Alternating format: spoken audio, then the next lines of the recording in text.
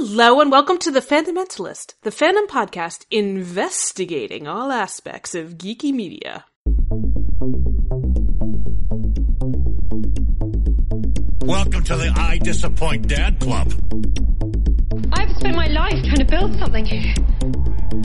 Growing up a non-white, non-straight girl in Blue Springs, Nebraska. I wouldn't wish to excite your anticipation. I never asked to be made! You're exactly the hero I wanted you to be. The theme song you just heard is Good Riddance by Ars Sonar, available on the Free Music Archive. My name is Kylie, and here with me we have Gretchen. Hello. Julia. Hi, everyone. And joining us, a very special guest and fellow editor for The Fundamentals, Elizabeth. Hello. And as I just said, we are editors for thefundamentalist.com. Oh my god, for thefundamentals.com. Wow, that was... I'm so sorry. Yeah, thefundamentals.com for fundamentally sound fandom analysis, news, reviews. We're getting into the TV off-season, so probably a lot more analysis and deeper pieces coming up, which I'm pretty excited about. Definitely not the off-season for comics, though, or anything of that nature. Wynonna Earp is going to be games, and Wynonna Earp is a summer show. Yeah, I like summer shows because they never take themselves seriously, so I always have... Except for Game of Thrones. Is that a show? I've never heard of it. What? I don't know what that is. Is that a thing? Maybe we should check it out this year. What do you think? Yeah, just this year with no prior knowledge. I wonder how that would go for anyone. I hear it's dramatically satisfying. Well, I hear there's want chicken to be dramatically chips. satisfied. Well, that sounds speak of the Colonel. Okay, I'm sure the critics can't be wrong. Let's start things off by talking about fandom news and everything going on in the geeky space. Oh my god, Red Letter Media, I'm sorry, has ruined me for doing this podcast because now I feel like we need to start off with but first a word from our sponsor, Nerd Coffin, or whatever. They sarcastically advertise. Nerd insurance. Oh my god. Nerd glasses. Nerd glasses was my favorite. Yeah, I liked that. And you can have the setting where everything is just a Star Wars movie. Oh, if you guys don't know what it is, go to YouTube and watch The Nerd Crew by Red Letter Media. It's hilarious. It's a sarcastic podcast sort of aimed at, geeky fandom mediums now and, how people engage with that. Yeah, it's great. But yeah, let's start off by just talking about some quick geeky news. It's actually a little bit of a light week because the heavy-hitting topic is what we're going to be spending a full segment talking about. Oh, I can't wait. Okay. Let's get through this stuff. Come on. First, hey, remember when LeFou was really gay at the end of Beauty and the Beast? So gay, guys. Woo. Well, pastime. Basically the Black Panther, people involved with the movie have been yeah, okay, we have obvious flirting between two women, and it's not just going to be a blink and you miss it kind of moment. And it's between the Dinah Guerrera from The Walking Dead and Florence Kasumba, who played Io from Civil War, and they played two warrior bodyguards. They're gay. Mm-hmm. I'll believe it when I see it. Right? I was I'm skeptical. I'm sure they'll seem like very good friends to most people. Movies are just so lame compared to TV shows. I'm sorry. They really are.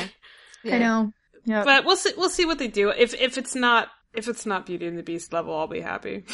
Yep. On to good news. Oh my gosh, I'm so excited. Steven yes. Oh yes, Steven. No, go ahead, Gretchen. Steven Universe is getting an official soundtrack. Oh. So I don't have to listen to it on YouTube anymore. Right? I use SoundCloud, and I've made, playlists on SoundCloud. Yes, so I feel bad, because I've had a CD of illegally downloaded music for a really long time. Kylie. I don't know. So I ripped them off of YouTube. Yeah, exactly. Why would you? how else are you going to get them? But, exactly. No, I actually think I will buy this, too, and just support it. Yeah, I'm definitely going to buy it. Or it'll probably be on Spotify. Yeah, Yes. If there's one thing I'm happy to put my money towards, it's Rebecca Sugar's music. Yep. It's coming out June 2nd, so not that long. And it's going to be... ukulele, a ukulele songbook. That's what they should. They should. That'd be perfect. Or a guitar one, I can buy it for my son.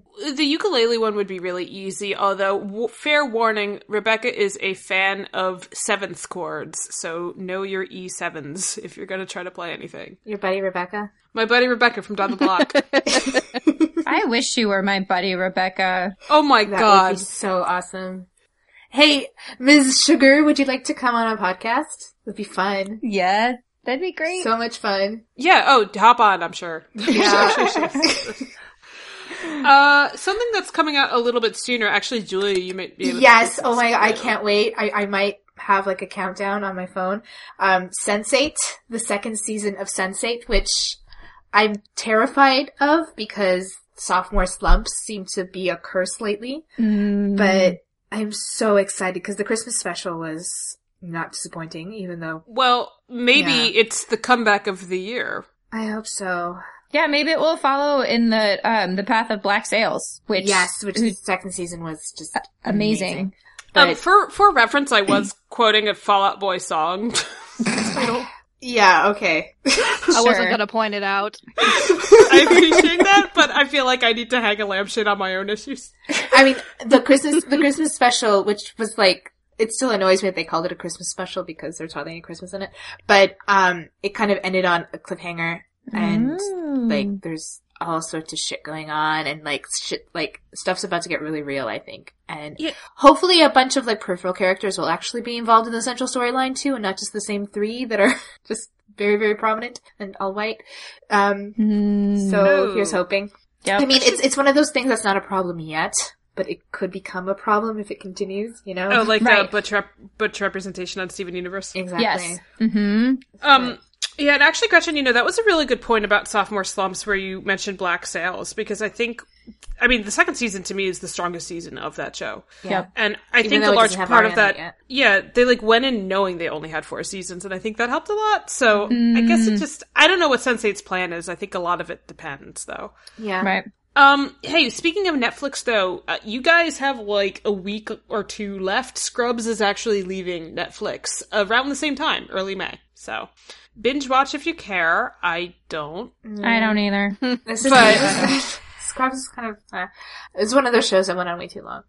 Yeah. I mean, every time I've watched a Scrubs episode, I'm just like, I guess... I mean, they had their musical episode about like 6 months before the term bromance was coined, and they had a song about bromances without using the term bromance. They called it guy love between 2 guys. Oh my gosh. It was like, you should have waited 6 months. You'd have this perfect word. Yep. Guy love. I kind of like guy love between 2 guys. It's very like, yeah, bro. Yeah. I don't know. It doesn't bring up quite the right mental image. No, but it's perfect. Is this sort of like a cottage in the forest versus a cabin in the woods kind of situation? No, JD and Turk are a lot like me and Kylie. Like, I get how people get that impression, but no. Yeah. If you want to hurt me, then you are succeeding, Julia. God, who ordered this list? What kind of an idiot is this person? Next piece of news, there's just no elegant way to transition into this, but Rusey B, the actor who plays him, which is, oh my god, what's this actor's name? Why did I do this? Who cares? He's gonna be Rusey B for the rest of his life, poor guy. I know. Michael McElhatton, which I'm not pronouncing well, but I think he's a wonderful actor. And I think he's oddly hot, so sue me. He's gonna be in the Justice League movie, apparently playing a really, quote, funny role. Huh. That's not a word I would think of in Justice League. No. I was thinking him more like Macbeth, not a comical character. He was just so good as Roose. It's hard to imagine him not being cold and calculating. Yeah. Or whatever he was in the last season, because I don't know. Mostly dead, He was emoting real hard. The Lannisters send their regards, guys. Oh, jeez. Oh my god. Alright, speaking of comic book movies, Guardians of the Galaxy 2 is going to have not 1, not 2, but 5 post-credit scenes! Like, what? Why not just put it in the movie They have to warn us so we don't leave the theater early. You know? It's so stupid. I think 2 is pushing it already. Yeah, really. Some of them do the mid-credit and then after-credit thing. You're like, oh, I see what you did there. But they just really have to plug every single bit of Marvel's cinematic universe, I think. Oh my gosh. I know. They have so much advertising and so little time. I mean, like... That's when you go back to the drawing board and really think through your ideas and see how you can get all that information in like 2 instead of 5. So yeah, it's going to be some tie-in to the overarching Infinity something plot. And the Infinity Stone thing that I do not get at all. Gauntlet. Some comic book character that, like, people who read comic books really seriously will recognize, but no one else does. Yay! I'm sorry, I have, like, no interest in Marvel these days. Understandably. I think the only franchise worth a damn is X-Men, and they're trying to, like, kick it out so that they can replace it with Inhumans, because they have rights to Inhumans, and they don't have rights to X-Men. Yeah, I mean, the longtime readers know that God knows I tried with Marvel, but I don't miss it at all. I just My like some interest of in their it peaked with the Netflix Avengers. shows. Yeah. I don't watch Jessica Jones, but I support it wholeheartedly. Oh, no, I mean, I'm That's sold really by Jessica incidentally Jones. Marvel, I feel, That's a good way of putting it. Like, Yeah. I watched it without knowing anything about Marvel. Jessica Jones and Luke Cage, like, the man. Netflix shows are all starting to tie together, although Iron Fist was such a, turd. I don't know what's gonna happen moving forward, but, like, they do a pretty good job It with was the a successful turd, so... Yeah, it was popular. Well, it's because it's on Netflix and everyone wants to check it out. If nothing else, why is everyone calling it so boring? Oh, that's why. Yep.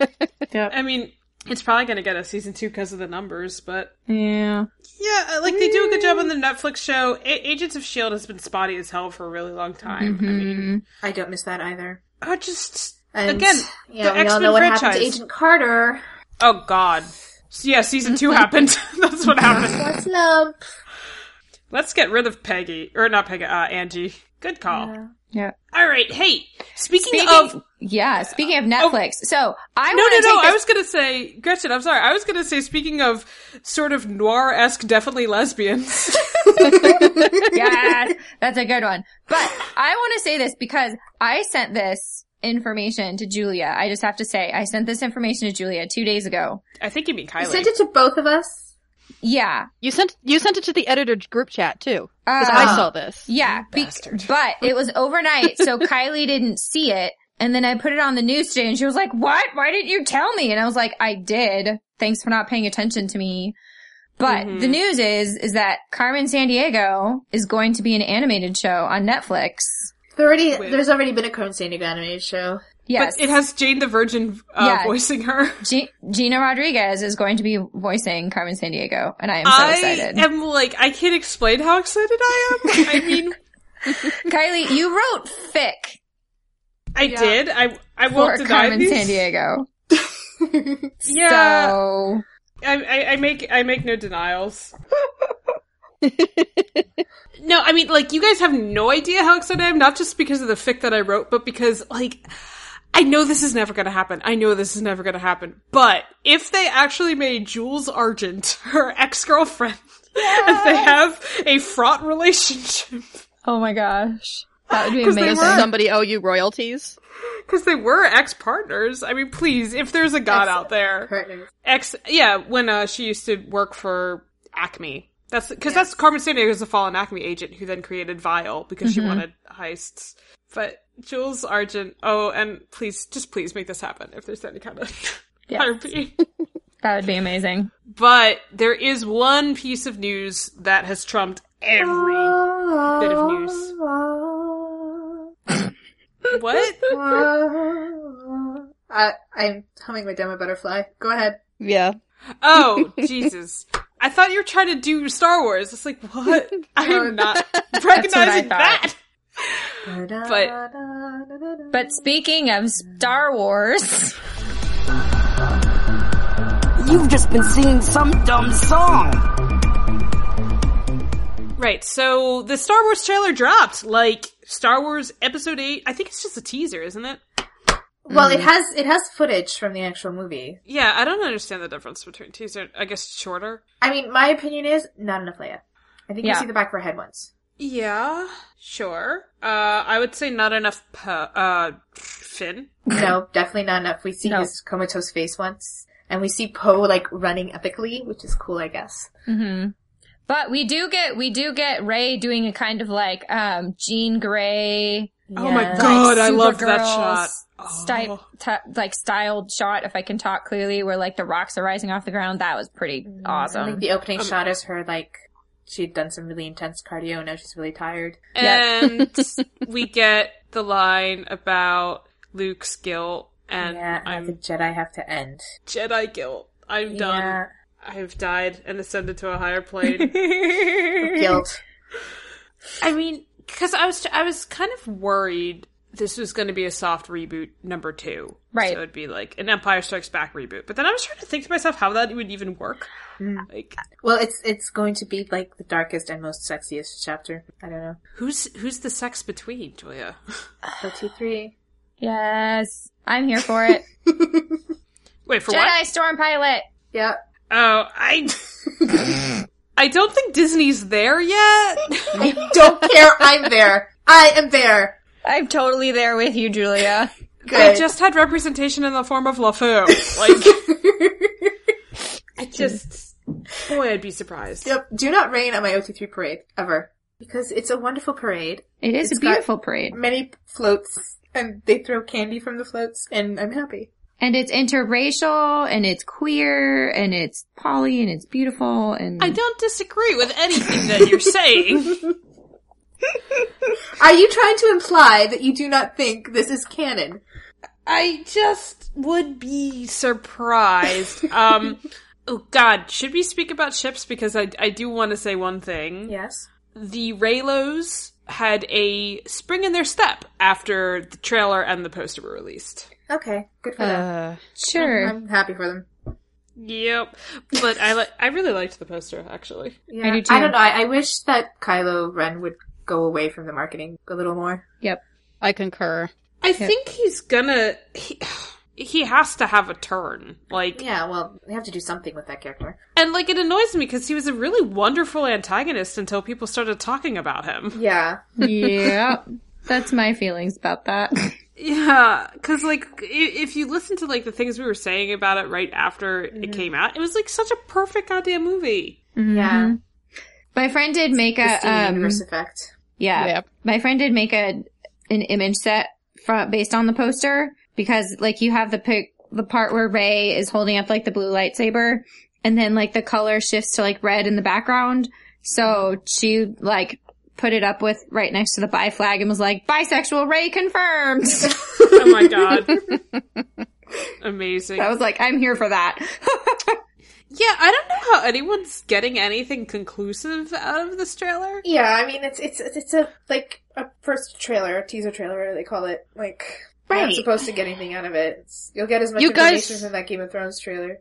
You guys know you're talking about Star Wars, right? I have YouTube open right now, and the first 5 videos are frame-by-frame breakdowns Oh my of god. everything, and background shots in this trailer. I mean, it looks lovely. This is why people need to go watch Red Letter Media, because they make fun of this exact thing, and it's hilarious.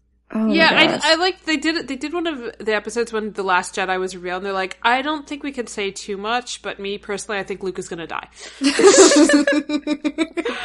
But, looking at it, I think what I'm the most excited for is, why are those ships dropping weird red gas?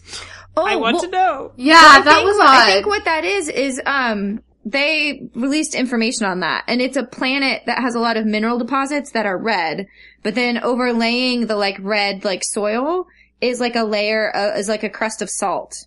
Okay, How did so they why release are the all this ships information releasing already? it? They're just storing it up, maybe? Yeah. Okay. So yeah, the bottom part I of want the ship to know why is things are stirring up the exploding ground. and what the back of Leia's head is doing.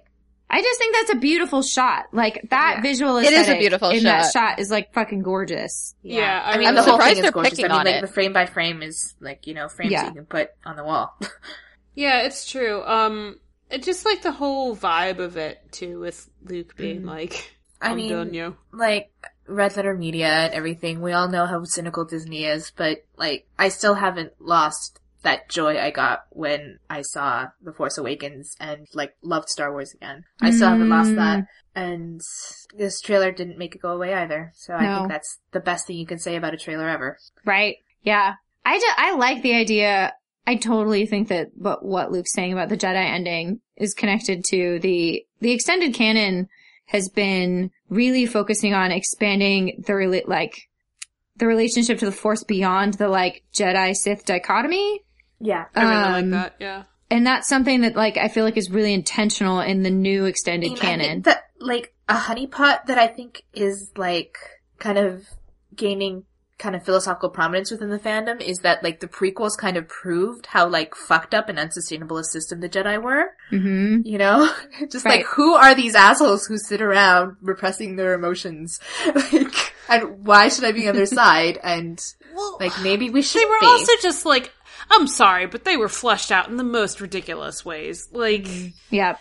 like even just stupid things. Oh, all the Jedi wear floppy robes. What? Because Yeah, they Obi-Wan wore wear the floppy exact robes. same outfit that farmers on Tatooine wear. Right, right. Because and it's like just logistically, they have lightsabers. Why would they be wearing floppy fucking material with their lightsabers? Right? Like, yeah, Yeah, so they're Obi-Wan just doing dumb, that makes sense. and it's canon now that they're dumb, and Or it's like- going or to like have Yoda- like implications. Yoda teaching the group children classes, like Oh, but it was so cute. Okay. No, I'm just kidding. Only I just think, like, mind of a child. Cute. I think that, like, Obi-Wan wearing robes makes sense because he's a drama queen and he likes to enter places and just, like, dramatically throw off his robe. Like, that's I mean, what like, he when does. he was hiding out on Tatooine, it made perfect sense. Right. For the desert. I think I saw a theory that Rey like gets a robe so she can dramatically throw it off, and they're like, "Oh, she's a Kenobi confirmed." Yeah, that's one of the fan theories I've seen floated. That, like, that her having a robe confirms that she's a Kenobi. Because she's just the like, Rey heritage theories are out of control. yeah. I feel like people are overthinking it, honestly. They definitely are. I mean, I want to know when Rey gets her hand cut off. so you're totally Team Rey Skywalker. Yes. So Because I don't think the film's gonna try to be anything more than face value. That's kind of half of the appeal of Star Wars, honestly. yeah, it's a fun family space adventure. I think I could see either Rey Skywalker or Rey Kenobi are the only ones that I feel like would be thematically, like, would fit with, like, both thematically and with the kind of story that Star Wars is. Not Rey Force Divergence or whatever that was. Like, or like Rey, that Rey is a no one. No. That Rey is reincarnated Anakin, basically. What was it called? She's like all virgin birth midichlorian Rey. If they I mean, bring that would be back too the much of a whole- reference to the prequels for my taste. Right? Like, if I'd they be bring back the surprised. whole, like, midichlorian thing, like, I might yell loudly. There's a lot of Rey solo theories too, which I think are not good, but Meaning that she's Han's daughter, but not Han- Leia's? no, Han and Leia's. I guess she'd be like Rey Organa. Yeah. I've heard Yeah, that she'd be too. Organa. Yeah. Yeah, but I just don't see how they could leave a daughter. I mean, that's like the Reylos would be a little upset with the... See, that's what I was like, the joy of the Star Wars fandom is you never ship anything until the end of the saga. Oh, yeah, Right. right? I'm sure That's Luke and only Leia once. shippers. Yeah, Yeah. There's always Han and Leia. Luke and Leia shippers were crushed after A New Hope. Or you just ship it anyway. I mean, not like I would know personally. I'm saying that for a friend, right? I mean, You the shipped fictional Luke and characters, Leia? It's Yes, I do. it's a victimless crime. And also OT3. Yeah. Han and Leia. Yeah. Yeah, fine. I won't deny you these. Never deny me an OT3, Kylie. Ever. I have That's no the rule. Star Wars ships because there are not enough women in Star Wars to justify a ship. That is true. That's why you need to get into the extended canon. What you about, should like, read the... Padme and Shmi? Oh my gosh, no. Didn't they completely eliminate the EU? Like, No, I thought well, I that- mean, new extended canon. Oh, New okay. canon. They You should- have oh, you- Ahsoka, who's definitely queer. Yeah, Ahsoka is like, basically, she's bi. I mean, she's clearly bi. Look, Elizabeth, you can ship Nymeria Sand and Rey. What?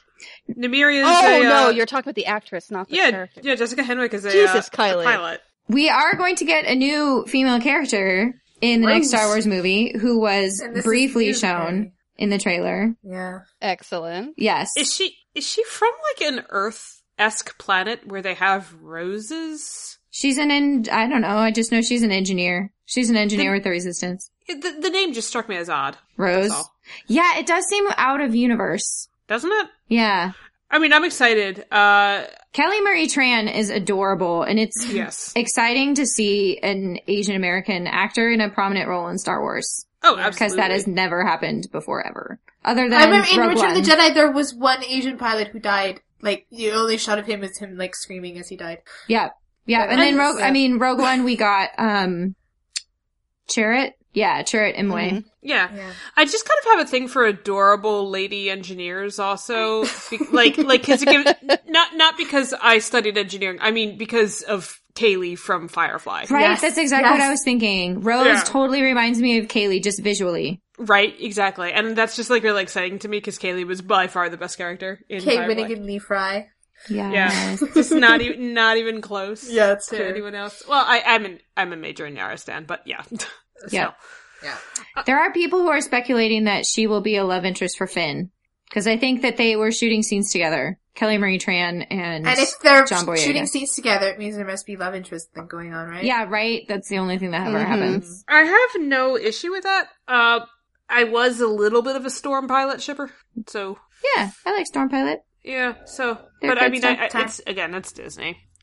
Is there like anything else we could say about this? I'm hype. Oh, actually one thing I did want to say is that there was like this thing, they put it together with the Force Awakens teaser and it's exactly the same and like every single beat is the same. But as it turns out, trailer. Trailers. Yeah. they didn't even put it with a trailer. They just mashed up like, here's an explosion, we'll put an explosion. So like it was just mashed up with Force Awakens scenes, not a trailer. So it was misleading. I mean, just the observation that trailers are kind of samey is not that groundbreaking. Yeah, but Right. like, for it to be shot by shot, that would be really lazy on Disney's part. I'm glad it wasn't that. Yeah. But yeah, I'm hyped. Yeah. The end. I'm excited to see more Luke because I love him and I want more of him I on the like Mark screen. Hamill. I hope he uses his Joker voice. He did by the way, he did the bad lip reading of Force Awakens and he voiced Han Solo in it. What? Because he's a troll. I love Mark Hamill so much. He's a delightful human being. And he does like such a wonderful Han too. He's just like, I'm a cranky pants. Like it's not like, it doesn't sound like Harrison or anything, but it's just a really funny voice. So. Did you think he sent it to Harrison Ford, though? Oh, I hope he did. Harrison Ford hates all the fandom stuff surrounding this. Yeah. He had an interview where they're like, are you looking forward to just watching these movies as a fan? He's like, nope. It's no secret that it's no secret that he's wanted out. Yeah. He wanted to be killed off in Empire. That's why he was frozen in Carbonite. Yep. Oh, I love Fox so much. Alright, Anyway. we gotta move on though. It's time for the Jedi to end. Alright, so now it's time for our penultimate maxim of adaptation. Are you excited? Oh, we're Yes. that close to the end? Yeah, there's only 7 of them because it's a magical number. Oh, yeah, that's fitting. Number of completion. Exactly. Well, for those of you who are just joining us, hi. In this series, we're looking at the maxims of adaptation that were enumerated by David O. Selznick, the mastermind behind Gone with the Wind. And he liked to dictate memos while he was high on methamphetamines. And one of them was a memo to the screenwriter for Gone with the Wind, where he basically just talked about the things he should keep in mind as he was translating Gone with the Wind from a book to a movie, and very successfully, as it turned out. So, maxim number 6 is basically to cut out or minimize material that includes inescapable problematic implications in the minds of the contemporary audience. And to put this in a Gone with the Wind context, there is quite an extensive subplot in the book that deals with the Ku Klux Klan and its role in Reconstruction. And this was about the time that the Klan was becoming really big again. This was the movie was made in 1939, and it was like there was a Klan that was around during Reconstruction and somehow different from the Klan that was around in the 20s and 30s. I'm not sure how, but basically his argument was that there should make no explicit mention of the Klan in the movie because the audience will immediately associate it with the Klan that they knew in the 30s that was more racist and anti-Semitic than the one that was around during Reconstruction. I don't know how. I know nothing about the Klan. But, this is this requires a little bit of thought because if you remember from last time, the previous adaptational maxim was not to whitewash situations or characters. Mm-hmm. And so, shouldn't we not be shying away from the fact that, all these characters were in the fucking Klan? But no, he said because, you should definitely use extreme caution in these kind of situations, especially when there's a risk of kind of making making a moral kind of equivalency that the text didn't really intend. And also when you risk demonizing a marginalized or exploited group, because the situation with the Klan involves like that classic Klan narrative of a white woman being raped by a black man, of the crazy savage black man, you know? And and she's like, we should definitely not emphasize that part of the narrative, because he said very explicitly, I don't want to be making an anti-black movie in any way, shape, or form. Which is funny when you watch Gone with the Wind now, and in certain ways it hasn't aged well when it comes to race relations. That's supposed to be. But like at the time, like the race relations in that movie were a little groundbreaking. Like, this was the first time a black actor won an Oscar was for Gone with the Wind, you know? So, and what this really reminds me of is how they did kind of the opposite of this in one of my candidates for the worst adaptation ever, the 1999 version of Mansfield Park, where Sir Thomas, canonically in the books, his fortune is from sugar plantations in Antigua, which means he's a slave owner. That's kind of inescapable. Yep. But, like, it's clear in the text that, like, this, like, even though Jane Austen was, an abolitionist and a rather committed one, this, like, wasn't kind of a big deal. I mean, it was kind of there because, you know, Sir Thomas and his family, they're kind of like a corrupting influence on Fanny. But, like, Sir Thomas is a very sympathetic character who has quite a bit of integrity, but in the movie they kind of play up this slave owner angle and like make things very explicit to really, really, really blackwash him, like really blackwash him. It's a little ridiculous. Yeah. And it's really bad. Like,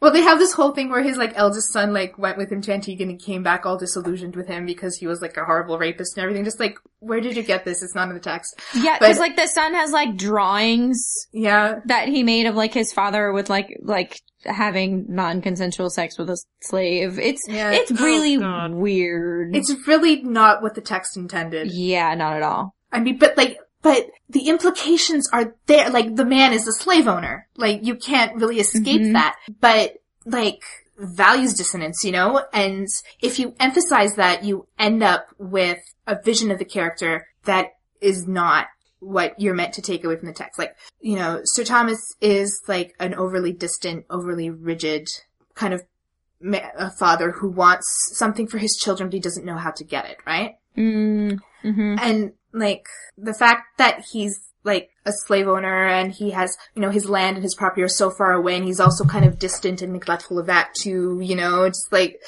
it's not, the point is not supposed to be that he's a horrible, like, rapist, you know, that's not supposed to be the point, even though it might be true. So, would the idea behind this be that, like, if there's something that would get in the way of a, like, nuanced, interpretation of a character, that is something that should go? Because that seems to be kind of the point, is like focusing on like him being a slave owner would like get in the way of a more like accurate and nuanced picture of him. Yeah, and this is kind of like the opposite side of the coin of Maxim number 5 that talks about like you shouldn't shy away from like a sympathetic character and what the values dissonance makes him do.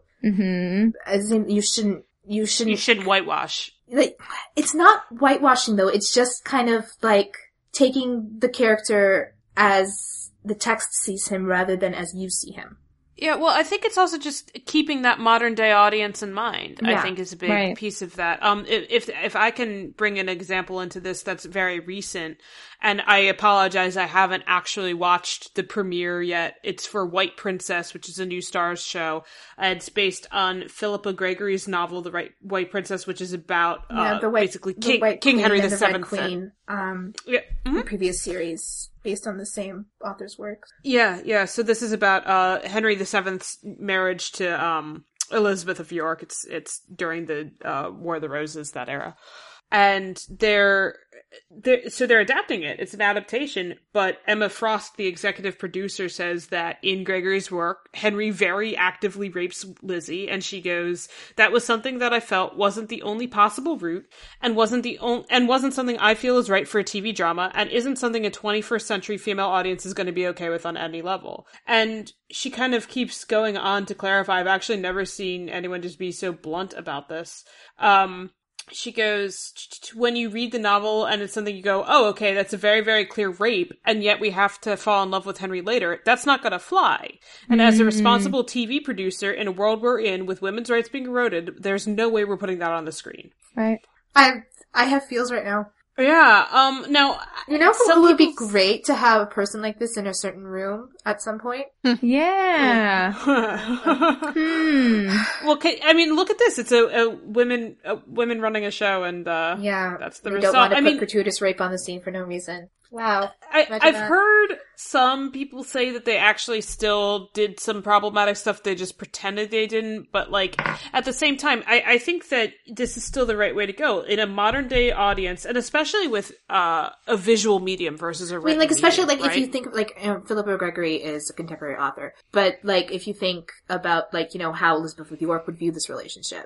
Right. You know? And what some people are saying is that putting it into the book didn't even really make a ton of sense. It was just almost like the author's vendetta in some ways. And I think the other thing too is there is a difference in how something will play out to a visual audience than how something will...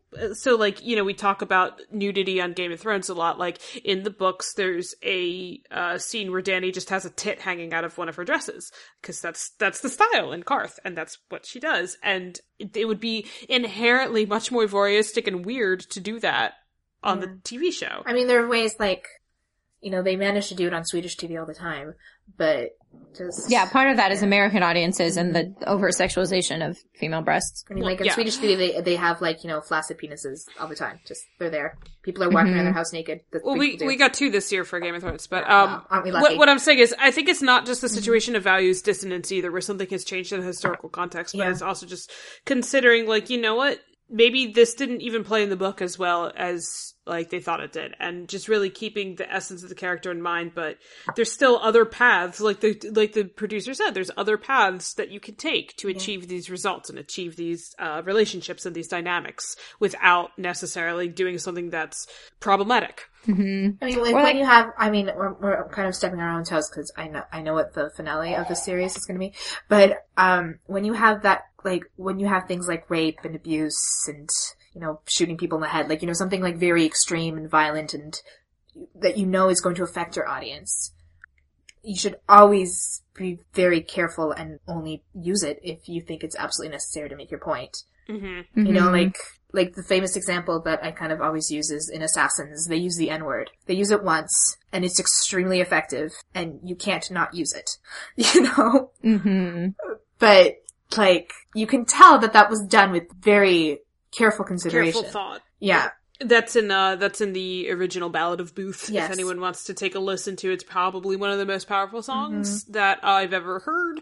And it's funny because in a lot of high school and university productions, they have a black student play that because nobody else wants to say it. So they have a black student play John Wilkes Booth. But yeah, it's it gets complicated. But yeah, I think it is one of those things. Do we really need to do this? And you can really be challenging. Hey, there's something problematic here. There's something that's going to play a certain way.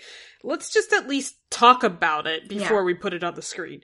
And just and like that example, the less you use it, the more effective it is when you do. So, yeah. So, yeah. I don't want to talk about Game of Thrones. I really don't. Talk about Assassins instead.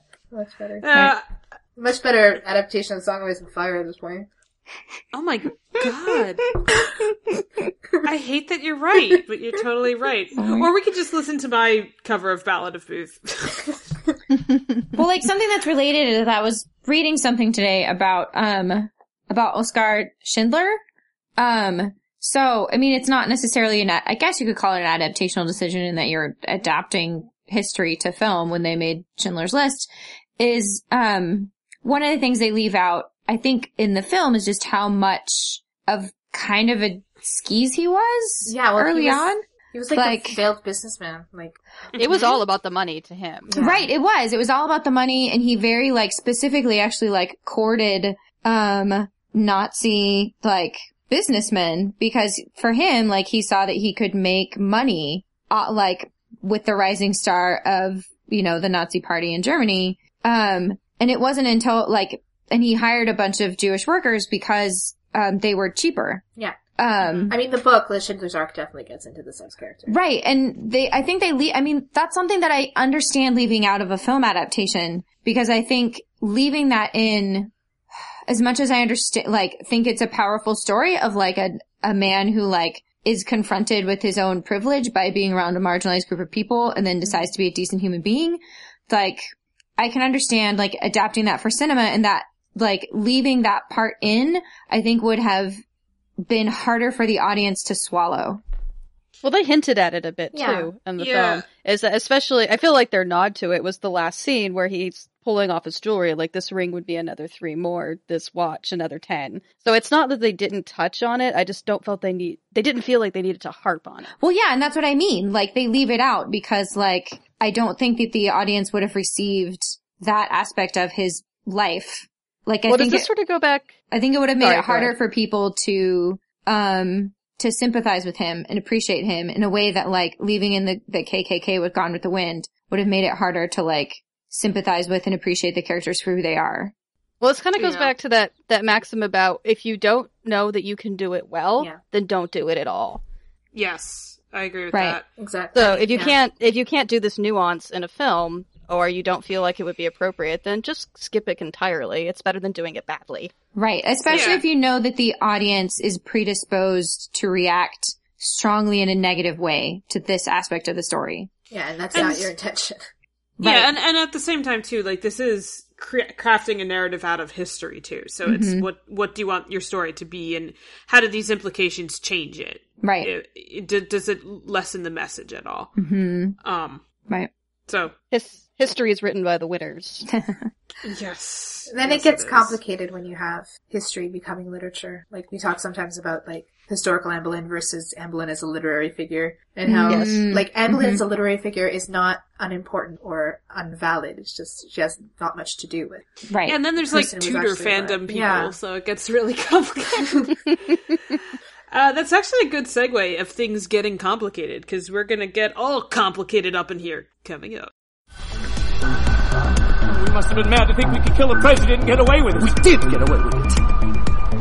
Alright, for our final segment, and what I know Elizabeth is champing at the bit to discuss, there are some tensions in fandom, not like in a bad way, just, there are pushes and pulls on certain ways. Hashtag the discourse. The discourse. It's not just the discourse, though. I'm just going to say, like, in any sort of way of engaging with media, there's just certain directions you can be pulled in, one way or the other. And it's kind of like choose your own adventure style. But one thing that I have found is sort of canon, like a adherence to canon. And a lot of times we talk about curative fans, too. This is a big thing where, like, how I engage is getting really deep into this canon, learning everything I can about this, piecing together theories, blah-da-da, whatever it is. And it doesn't have to just be curative, but I'm saying that's, like, one aspect. Versus more transformative ways of engaging with fandom, be it crack shipping, be it AU fix, be it fix-it fix. Mm-hmm. I'm so bad at speaking words right now. And, you know, where this gets, it's not hairy, but where there is a lot of discussion, and I think sometimes room for, like, what's the word I'm looking for? Debate. Tension and debate, yeah, sure, is with representation, and how canon engagement and transformative engagement sort of play off of each other and create very bizarre sides of the fandom at times. At times. Well, I'm just saying, there's, like, you know, when there's some people that have a very, like, specific interpretation of a relationship. This isn't even a bad thing. It could just be like, oh, here's a canon relationship, and they once mentioned, like, we need to go and get, like, batteries for something. And then all of a sudden there's going to be all these, like, memes and fan art about these characters getting batteries for everything. And then so that suddenly becomes, like, the guiding thing in their relationship. And they become the, you know, queens of batteries or whatever the fuck it is. This is a weird example I'm picking, but you know what I'm talking about. Yeah, like, I do. This is what happened. Someone mentions they like orange juice once. Well, orange juice has meaning in Supergirl, but... It's the green ribbons, gardenias, and gold stars from Glee with Faberry. Yes, yeah, exactly. So I guess a good starting point for conversation is just like, what do we do? Is what we get as the canon, is that the end all be all? Do we just say thank you and that's it? And any engagement beyond that, that's just on us? Depends on how good the canon is. Exactly. That's where it gets woolly. Right. Because for me, like, it's like not all, even if you have like good representation, like if you're a marginalized community, does that mean that like whatever that canon representation is has to be like the most important thing for all members of that community? Does like canon rep stand for all members of a community? Even if they don't identify with or feel strongly represented by the canon story? Like, that's where it gets so complicated to me. Mm-hmm. And not even just representation, just like quality. Like, the Star Trek fandom with the most fanfics has always been Star Trek Voyager. Mm-hmm. And the consensus seems to be because the characters are such blank slates, even after 7 seasons. Oh my gosh. That, like, you actually makes a lot of sense. have to write fanfic to get any meaning out of it. Yeah, I totally see that. Yeah. Oh, that's so funny. Well, that's why there's so much femslash fanfic, is because there's so little content that often you do have to fill in humongous gaps in the canon. Yeah, even with, you know, like, hi, I'm the biggest Kurosami shipper around. And no. I admit, like, no, maybe not. But the most vociferous. I think I can take that label. No, I mean, you know, for what it was for the Y7 show, for it being groundbreaking at the time, everything they did, like, it felt perfect as I was watching it. Yeah, at the time was 3 years ago, and at this point, of course they could have fleshed things out more, and of course I'm getting more engagement fleshing it out on the fic side of things. Like, naturally, that's gonna happen. There's always room for, you know, representation to be better. Or as Gretchen was saying, like, more personally resonating. Right. Like, I have nothing really bad to say about Sanvers on Supergirl. I think the relationship's really cute and supportive, but it just doesn't connect to me and doesn't connect to my experiences. Like, at all. Maggie Sawyer is so similar to me that, like, you'll have to pry that shit from my cold dead hands. That's great! That's fine! Well, yeah, because, like, Kurosami isn't really my thing, but... Right, and, like, I am a Sami, so... Right. Yeah, like, yeah. I acknowledge that the ship is incredibly important to many people. Like, even to the point, like, we have some friends from a convention who have engagement photos as Kurosami. You know, like, this is a very important ship. But, like... Do they have party buns? Party buns? Is she wearing bangles? This is not going to make any sense to Elizabeth, guys. You should stop. I know what you're talking about, but Elizabeth won't. Neither will our audience. Is that what you're trying to say? I was going to say, I watched the show once through, and that's it. In the final scene, when they, like, have their conversation of significance, Cora has, like, a bangin' party bun that she's wearing. And Kurosami's bangles is like a running joke for Kylie on her Tumblr. I don't know how we get to the places we get. Yeah, I frequently forget that you're Tumblr famous. Yeah. She made Sami's wardrobe Tumblr famous, more to the point. Oh my gosh. But see, I'm that person. I'm that person with the batteries. To bring the straight experience back into this conversation, just because somebody has to. But like, yeah, I felt the same way about Han and Leia. Like, I identified with that relationship, and like, you know, that's like, yeah, that's exactly how I am in relationships. But like, Empire Strikes Back is awesome, but still, that relationship is like bare bones. And you have to fill it in. You have to like spend most of your adolescence fantasizing about the sex they had on the way to Bespin. It's just required. Mm-hmm. Totally. Well, yeah, because no one else is going to fill in those details for you. But I feel like the modern era is really what's complicating this. Yeah. Especially with queer ships, that I feel like the divide really started to get strong in like the last 2 years. maybe 2 or 3, because you actually do have canon ships, and we don't have to create all this content for ourselves. And for someone like me, who's been looking for gay content for, like, about 15 years now, I'm so tired of doing half the work. I just want to consume media the way that straight people can. I just want to be able to sit down and watch this thing and have it delivered to me on a silver platter, which is why I love Mass Effect so much. I'm currently debating between 4 different women. 4! One of them's coded Jewish. Yes! And she got an anaphylactic shock from licking a rock on a foreign planet, because she did it out of reflex to do the fossil test. But I'm wondering if it's not the grass is always greener situation. I don't want to be like, oh, well, you just don't get it. I'm based on what Julia is saying, it sounds like maybe straight people have had to be doing a bit of work too. See, and that's true. And that's the thing, like, as someone that's not a representation thing ever. It's no, but a writing thing. Like, the writing happened to be shallow there, but it's not that I couldn't, go find another relationship that was perfectly well fleshed out. Well, and totally. And I think there's something to be said for the fact that, like, I spent most of my life believing that I was a straight person. And I can say, like, for a fact that the issues that we see in the queer community right now were in all of the fandoms I was involved in as a child as a straight person. It was just straight ships. Like, I think that, like, even well-written ships, like, well-written straight ships, people would be like, yeah, but I don't like that. I like this other crack fic that, like, this other crack ship that's, like, not on the show. I like it better, even though that, like, what I'm getting is a well-done romance between these 2 characters. I don't like them. I like these other 2 characters as a romantic pairing, even though that's not canon. Well, if I may, we all know that there's 16 personality types in the world. And only. There are only. And then beyond that, every single person who fits neatly into one of these boxes perfectly has their own background that they're taking into everything and their own experiences. And what someone finds so compelling and gripping, especially about how romances are perceived. And it's not just romances, but like our last episode that we talked about last week, representation we didn't know we needed. Right. We didn't really, I mean, I guess Julia talked about Poly, but, we were talking about younger siblings that are responsible and Yiddish. So, just like the stuff we engage with, and there just tends to be a lot of focus on relationships because I think relationships tend to drive plot of a lot of shows. Yeah, they do.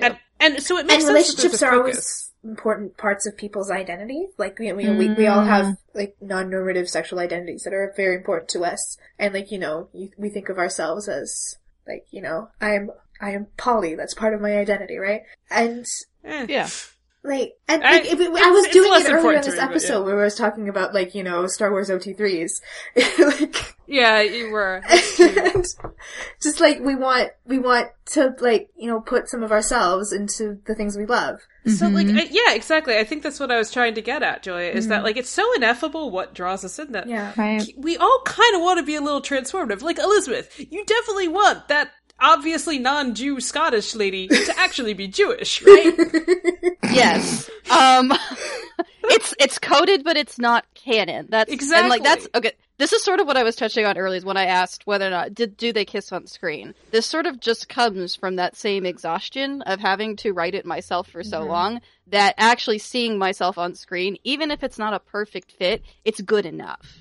Oh. So that's what I mean, like, when I sort of say, like, is it canon? And people do get sort of frustrated with that, especially the Femslash crowd. But what I am very poorly articulating is, can I just consume this? Yeah. Or am I going to have to start doing my homework? Am I going to have to start writing my own fic and reading fic and looking at fan art? Or can I just enjoy it as canon? I'm, like, not laughing at you, but I'm so completely the opposite in how I want to engage that if I find any relationship compelling, like if I find a dynamic compelling, I want to be diving into it and, like, analyzing it in every way and thinking about I want to do all this work. I do that. Work is so but fun. I do that, but I want official, I do the analysis. I want official screen caps. I want them to kiss on screen. I don't want them to be manipulations. I want there to be a canon story, and then I want to be able to diverge away from that in fanfic, not have to fill the gaps. I see what you're saying. Yeah. Yeah. So more like AU as opposed to fix it fic. So you are just tired. Yeah. I'm a tired lesbian. That's really just that's like tired with a capital T and a trademark symbol. That's what I'm getting at. Yes, you're exactly right. But you might not ever get what you want, is what I'm trying to say. Yeah. Because you might get, a lesbian relationship, but it still won't be exactly what you want. But here's the thing, I can get exactly what I want. You know why? Because the Mass Effect and Dragon Age games exist and you have agency. No, but this is actually important. You have agency in those plots. You can choose your own path. You have the ability to affect the conversations. You can literally play yourself if you want. Yeah. So it's sort of a different dynamic than watching something passively. This is why I lean so hard on games, is because I like the element of agency in my storytelling. Yeah, that makes a lot of sense. But at the same time, for the younger, perkier queer women, I don't think we can, begrudge anyone trying to find oh no, absolutely not. I love how interested younger people are in fandom culture and how much they produce. That's great. Yeah. It's just, I'm old and grumpy. That's just me. I'm over here in my little cottage by the sea in my rocking chair, and on the other side of the hill, I'm watching the Fandom Wars and the fall of the Roman Empire. You're just like a grumpy cat staring at everyone being like, y'all are being too dramatic. Yes. Just knock it off. It's not that bad. It's okay.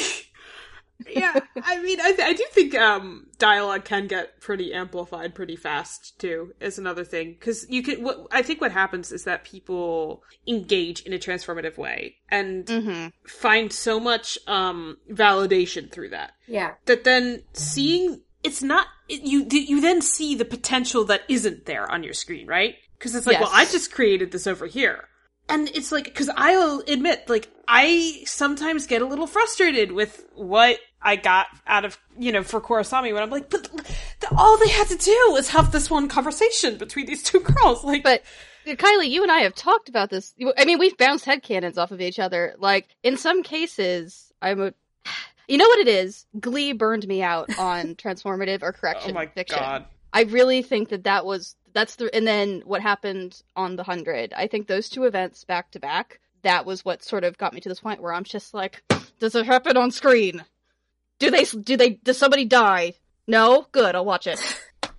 Yeah, no, I know. I mean, you have, a point, it really should not be that much to ask to just have some queer representation every once in a while. It's like the Bechdel test. It's so simple, and yet so many things fail it so epically. Why can't you just reflect normal human behavior in your media? Well, I mean, we get it. We just might, have someone horribly murdered 3 seconds later. Yeah. So. Which I guess is also something that happens. I don't know. Yeah. Days. Yeah, it is. Are we over time? Yeah, but it usually does. I guess it does. I don't know. I was going to say it usually doesn't happen with such a neat little pattern, but it does, I guess. Okay. Gretchen, did you have any final thoughts on? Nah, can't think of anything. I'm good. We're just tired. We're all tired. Oh god. Well, I think a question is, because you can find such validation, I think the final thing I want to toss out to the group is, because you can find such validation through transforming the narrative, does that cheapen canon at all? Nope. It doesn't have. Okay. It doesn't have to. That was to. easy. It depends how good canon is, again. Yeah, that's true. I mean, you can, you had, a couple 100 words in the Bible, and you have Joseph the Maiden's Technicolor Dreamcoat. Yeah. It doesn't cheapen the story. It just, fleshes it out. As someone with a big theater background and a big background in fine arts, fan work is so much a part of human culture, of human art, that you can't separate it. Transformative work or adaptive work, it's always going to be part of how we create art. It's that themes carry over, but not necessarily settings. Yeah. Or that, you write a fix-it-fic, like Tolkien created a plot twist because the ending of Macbeth pissed him off. Things like that. And just the way that we consume a story is also a story in itself. And, you're kind of... That's very lyrical, Julia. Yeah, but it's you're kind of, your personal... The effect that a story has on you is also something that is worth writing about and discussing. Yes.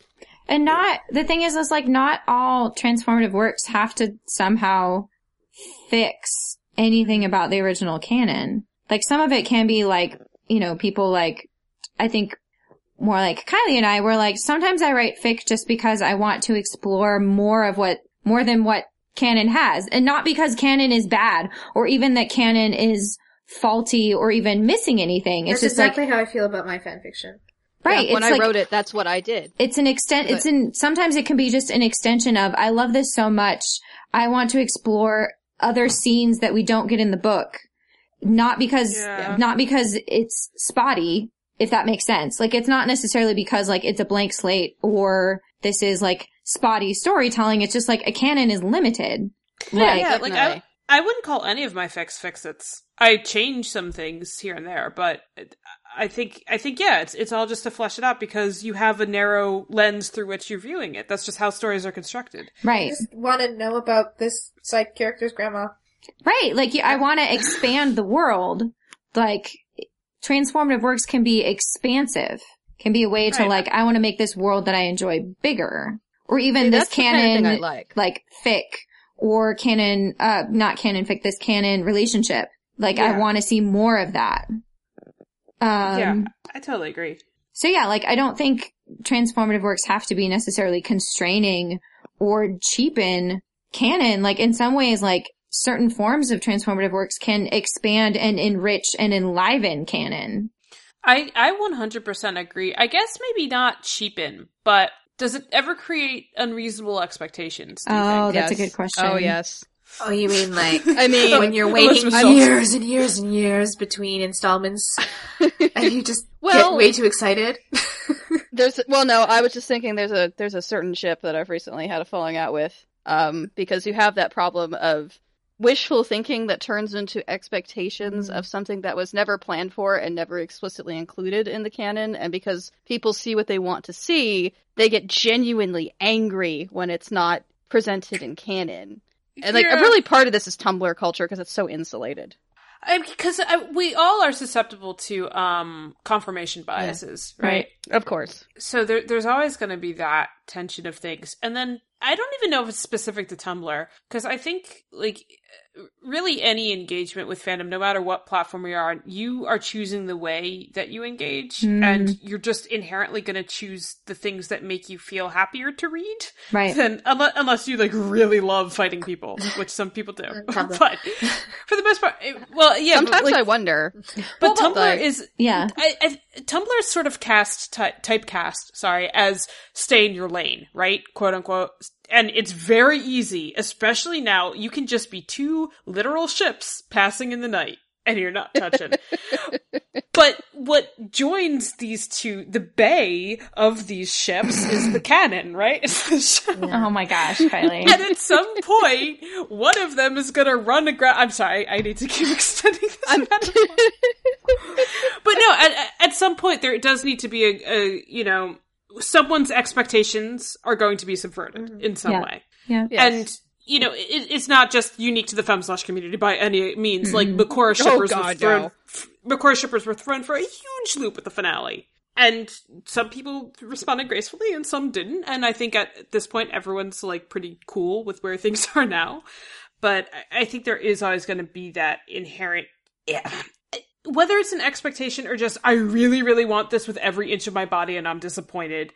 I don't know where that line is, but I do know that disappointment, no matter what, is not, like, invalid. It's also not, it's not unique to fandom. Like, if you cry, like, there are people who cry when their sports teams lose the finals. Mm-hmm. It's just, if you're emotionally invested in something, it hurts when you don't get your way, and that's all right. Right. Yeah. Just don't be a dick about it. Yeah, I think it can be frustrating to witness sometimes when especially if you're one of the people feeling good about things. Mm-hmm. And then, yes, because I know, like, I just did not understand Kurosami Backlash. It's like, what's wrong with you monsters? I am prone to smugness. Yes. I must say. I mean, I'm a Canadian, that's one of my defining qualities. This is definitely a conversation that lends itself to follow-ups. We might try to craft out a series or something, because fandom is just so expansive and engaging in fandom. Mm-hmm. It is so diverse. But unfortunately for today, we're already running later because Julia's bell went off a long time ago. We're already running later than we intended. So, if you liked what we were talking about, leave us a review or a rating or recommend us to your friends and tell them to listen to us because we're super cool. And then buy our merch. Yes, go buy our t-shirts. Dramatically satisfying t-shirts. Yeah, actually, we're working on revamping the store. I think we're moving over how the t-shirts are being made, like which company we're going with, so that we could get you cheaper shirts that have tax and shipping included in the price for better quality. Mm-hmm. And 3-day delivery. And yeah, 3-day delivery. So if we can swing it, which I think we can, we just need to get things set up. We're going to have like $20 shirts and they'll be really nice quality. Mm-hmm. Not that they're bad now. It's just we found a better option after a few months of running. We're learning on our feet. Yes, exactly. And to watch that learning in process, visit thefundamentals.com. And yep, I guess that's it. We should get on out of here. All right. Bye, everybody. Bye. Bye.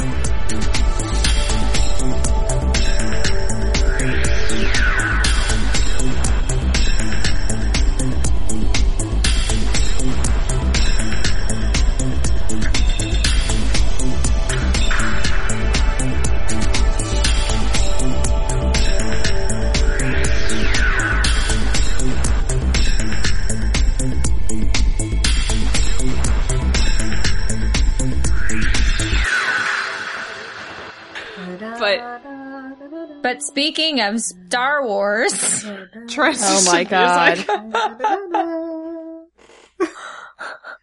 Jesus Christ, guys. We're like 10 minutes in and we're already a mess. I love it. Are we sober? What's happening? I'm sober. I mean, I've had a lot of caffeine today.